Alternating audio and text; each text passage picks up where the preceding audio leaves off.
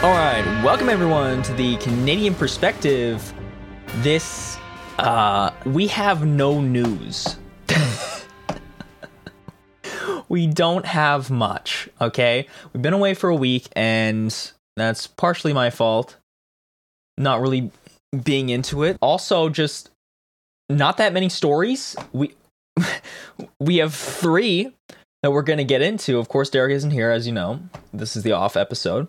So, and there's going to be no video because I kind of don't feel like it right now. Okay, so the stories that we do have, that I have managed to scrounge together somehow, were the big protests that happened in Kazakhstan that occurred while we were gone, that were absolutely massive, right?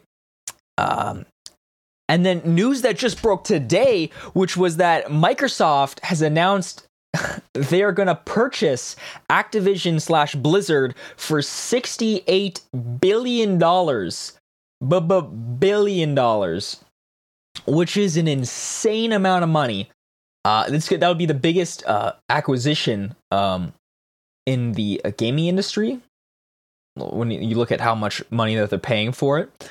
So that's pretty crazy. We'll delve into that. And then we'll discuss for a little bit the current situation going on in Ukraine with Russia and the rest of, the European Union and NATO. And things are getting a little tense there. Potential invasion may occur. Who knows? Well, that's all for the intro, I guess. Yeah, there's no stories coming out of Canada, sorry. Other than, the Canada implemented a vaccine mandate for truckers. It's like, all right. All right, bro. That's not that big of an issue. Yeah, of course, if you're, I don't know. For truckers that are coming into Canada, right, from the United States, they have to be vaccinated. That's basically the crux of the story. So anyways, I guess we're gonna continue on and start with the stories. So let's talk about Kazakhstan. So basically, Kazakhstan had, at the beginning of July, they had a sudden spike in the cost of liquefied petroleum, just gasoline. I don't know why they call it, I don't know, they have weird names for shit around the world. Who cares? Due to the lifting of certain price controls that the government had placed, right, preventing the fuel from rising above a certain amount, a certain dollar amount. And they lifted those price controls, and that led to a significant spike in the cost. And of course, that is what sparked a Hail Mary protest. Because you may say, oh, why would people go out in the streets and protest like crazy over fuel being too expensive? Well, it's not just fuel being too expensive. That's usually the straw that broke the camel's back, right? When you look at Chile, I think in 2019, when they have large-scale protests there, the point of ignition was transfer fares, right? Bus tolls being raised. And that's what ignited it. Now, of course, people aren't so pissed off like, oh, fuck, I gotta pay $3 for the bus instead of $1.50. This is ridiculous. No.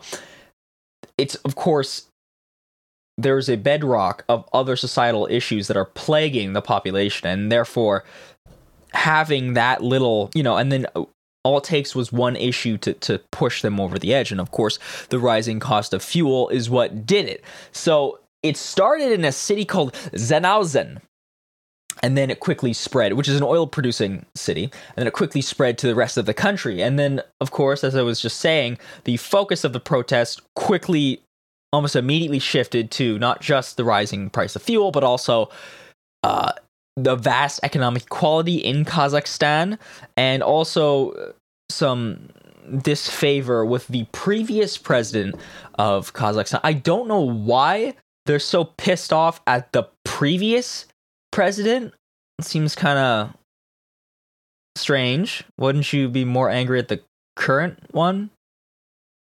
Anyways, listen, they do things different over there. All right, they do things different. So of course, immediately the government was like, "Nah, bitch, you can't.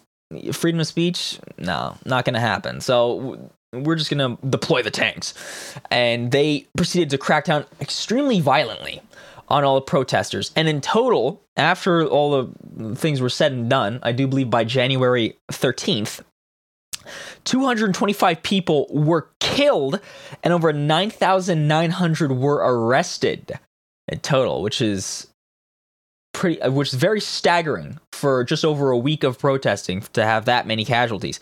Now, this was all organized completely by citizens with no other administrative support, it seems. Well, because there are no opposition groups to the current administration and government, so there was no way for them to receive any sort of like a structured support.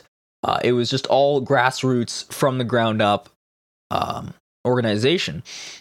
And so the fact that they were able to stall basically all of Kazakhstan's economy, and I believe shortly after, things started to get very out of hand, President Kassym-Jomart Tokayev declared a state of emergency in all areas of the country. Flights going into Kazakhstan were canceled during the course of this whole predicament. And the result of... Actually, there's some videos. This was brought to light to me by Redfish, the Instagram account, and there's a video of because state of emergency was called, and then soldiers were deployed directly on the protesters, and there was a video of a whole bunch of soldiers from the military surrendering to the protesters and giving up their weapons and stuff, which was very interesting. So I thought that was very promising. However, it appears that, other than temporarily delaying that spike in liquid petroleum, the achievements of the protests did not go much further than that.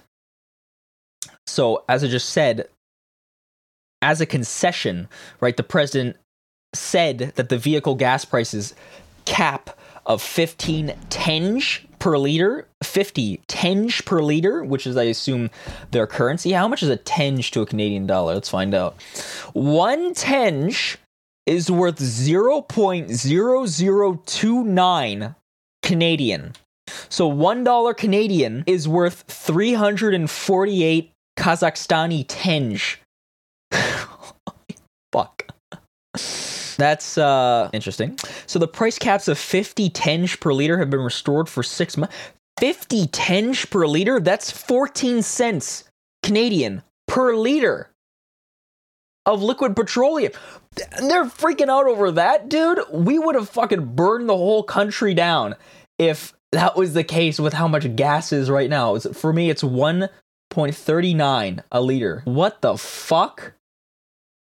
Now, Kazakhstan's oil production is through the roof, and of course they have much greater access to oil imports and shit, but that's kind of just an excuse, though. I mean, really, that's fucking crazy. So anyways, yes, he did concede that they would have this price cap in place again for another 6 months, but, after those 6 months are up, who knows what could happen. But then on January 7th, and this really shows you the current political attitude of the administration in Kazakhstan. And the president said in a statement, quote, "Constitutional order has been largely restored in all regions of the country," end quote. He also announced that he had ordered troops to use deadly force against protesters, authorizing instructions to shoot to kill without warning at anyone demonstrating, calling protesters, quote, "bandits and terrorists," and saying that the use of force would continue to, quote, "destroy the protests." So that's their preventative measures for when the population is angry, quote, "shoot to kill and destroy them." So that explains the 225 people death count. Yeah, that's quite frightening. So, And on January 13th, most of the troops began to withdraw from, active deployment within Kazakhstan, and the protests had largely ceased. And so, yeah, that was a week in turmoil for Kazakhstan.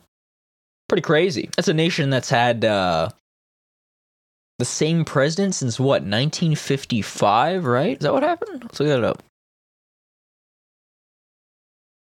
Oh, yeah, it says 1991. He had been, this last guy, Nursultan Nazarbayev, was president from 1991 to 2019, and the whole time the United Nations said that, yeah, those elections are bullshit, dude. Those are totally not accurate. Dude was winning 98% of the vote in the middle of an economic crisis. Okay. Now moving over to a close neighbor, not next door, but close. Yes, close neighbor, Kazakhstan. They do not share a border, but they are separated by the archipelago in between the Black Sea and the Caspian Sea, Russia. Ukraine, right? And Ukraine has been a hotbed for, it's basically a proxy war right now between the West and Russia, with rebels who are pro-Russian rebels are fighting the government forces within the country. And basically, what's going on is, right now, NATO is attempting to bring Ukraine into NATO, and that's a big threat to Russia to have right on their doorstep a nation brought into NATO, because right now NATO previously was basically put together for the purpose of being a threat to the Soviet Union, right? And then after the dissolution of the Soviet Union, it still has remained in place to be a threat to Russia. And so bringing Ukraine into that alliance allows for easier troop deployment into Ukraine, easier access of those NATO nations, primarily the United States, to run certain drills, military drills and shit like that. And place more weapons there and shit. So Russia doesn't want that, right? And because of that, in order to prevent that, Russia has amassed 100,000 troops at the border, between them and Ukraine. But at the meantime, they still say, no, we don't want to invade. Our plan is not to invade, even though all our troops are there. We're not going to do that. Not at all. And so, of course, there's been emergency discussions between Russia and the the United States at Geneva, and it appears that they've largely hit a dead end. Yes, the talks have reached a dead end, and they see no. And the Russian deputy foreign minister said he sees no reason to sit down again in the coming days to restart the same discussions. Oh God, the Russian, who the fuck is this? Mission to the OSCE said on Twitter, quoting their ambassador Alexander Lukashevich, quote, "If we don't hear constructive response to our proposals within a reasonable time frame and aggressive behavior towards Russia continues, we'll have to take necessary measures to ensure strategic balance and eliminate unacceptable threats to our national security." Oh God. Poland's foreign minister from Vienna said they were closer to war than any time in the past 30 years. Yeah. They also want, Russia is also demanding that military activity in Eastern Europe is halted, right? Movement of troops into those nations and whatnot. And both sides of the table are at a standstill completely. And so the response from the United States, the U.S. Senate has been to unveil a bill that would sanction the shit out of top Russian government and military officials, including Vladimir Putin, and key banking institutions, if Russia attacks Ukraine. Like, wow, that's really going to prevent them from doing any actions, sanctions that you repeatedly slap on them. And they can just sanction you right back because they have so many massive mineral exports and fossil fuel exports that you can't do shit to them. Russia has specified unspecified quote, military/technical measures if its demands are rejected. Oh, God. And it looks like, yeah, if Russia is to invade Ukraine, basically what's going to happen is just a whole shitload of sanctions is going to be placed on Russia, and that's basically going to be it. They can just walk right into Ukraine. Which, I mean, like, what are you going to do? Have a fucking war over Ukraine? Like, come on now. You're going to send United States boys and girls to go die for Ukraine? It's like, no. They have their own nation, right? They're supposed to defend it, and if they can't, then fucked. You know, the idea of starting, like, a World War III over that land, you know, is probably not a good idea, but however, this also brings up, you know, it brings to the mind, historically, when Nazi Germany annexed Austria, and everybody was like, well, shit, we're not going to go to war over Austria, but of course, that was just the tip of the iceberg. Now, I'm not saying that Russia, the current bullshit capitalist and super corrupt administration in Russia right now, is as nearly as imperialistic as the fascists were. Not nearly as imperialistic as they were. However, you know, there is still an ominous warning there in history. But anyways, that's really it for the Ukraine. And then we'll go on to news that I literally found out earlier today, and my jaw dropped. I was like, holy shit, they really did that, didn't they? So, Microsoft comes out of nowhere, in the gaming industry, comes out of nowhere, and buys and announces their acquisition of Activision Blizzard for $68.7 billion.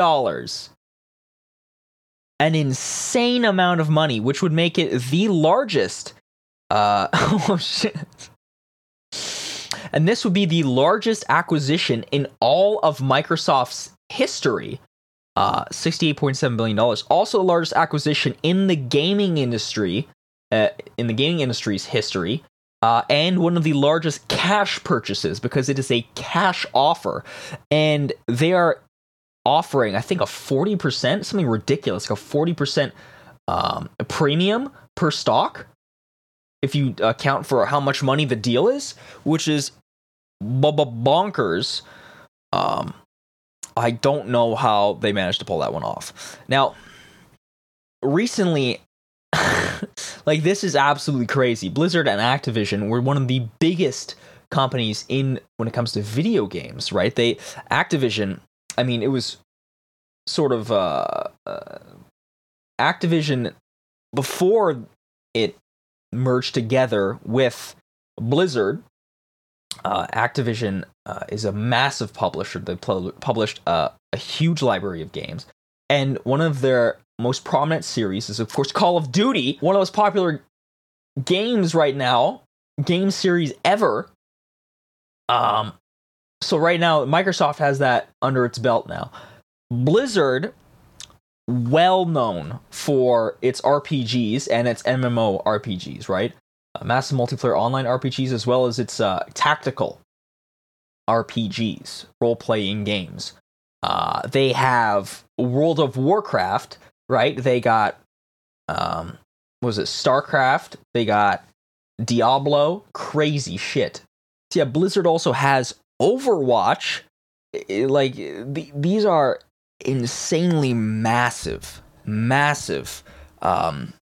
game franchises. And look at Activision. Activision was the largest top publisher of video games multiple years when it comes to all of them.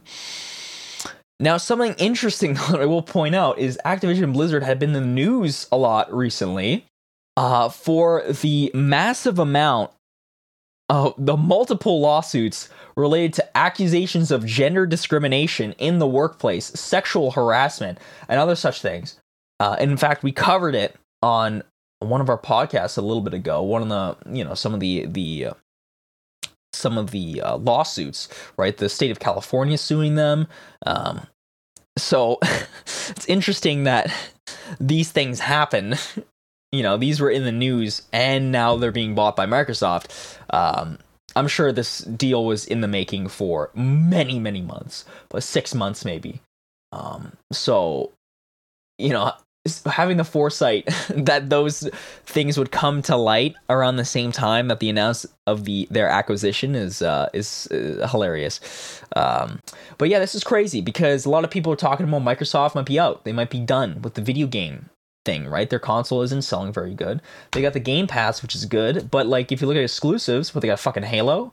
Like, okay, and they don't have Gears of War.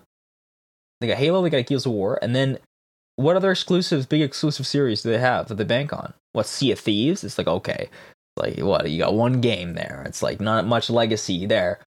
So basically they turned around and said, "Fuck you. We're just gonna buy buy exclusivity." So they purchased Bethesda for an insanely large price. Bought ZeniMax Media, which parent company of Bethesda. They bought them for $7.5 billion in 2020, compared to the purchase of Activision Blizzard for $68 billion. Holy shit. Oh my god, this is fucking insane. This wasn't even on the radar for shit that they could purchase. If they can buy Activision Blizzard, there is no ceiling for third-party developers that Microsoft couldn't buy right now, right? Nobody else is safe, really. Unless if they just say no, right? And the current CEO of Activision Blizzard, Bobby Kotick, in November, 1,000 Activision employees signed a letter saying he needs to resign. His ass needs to get out of there. So he would still remain the CEO until the completion of the acquisition, which would be expected by 2023, unless if the state steps in with antitrust and says, no, you can't do that. So I'll be interested to see how that goes.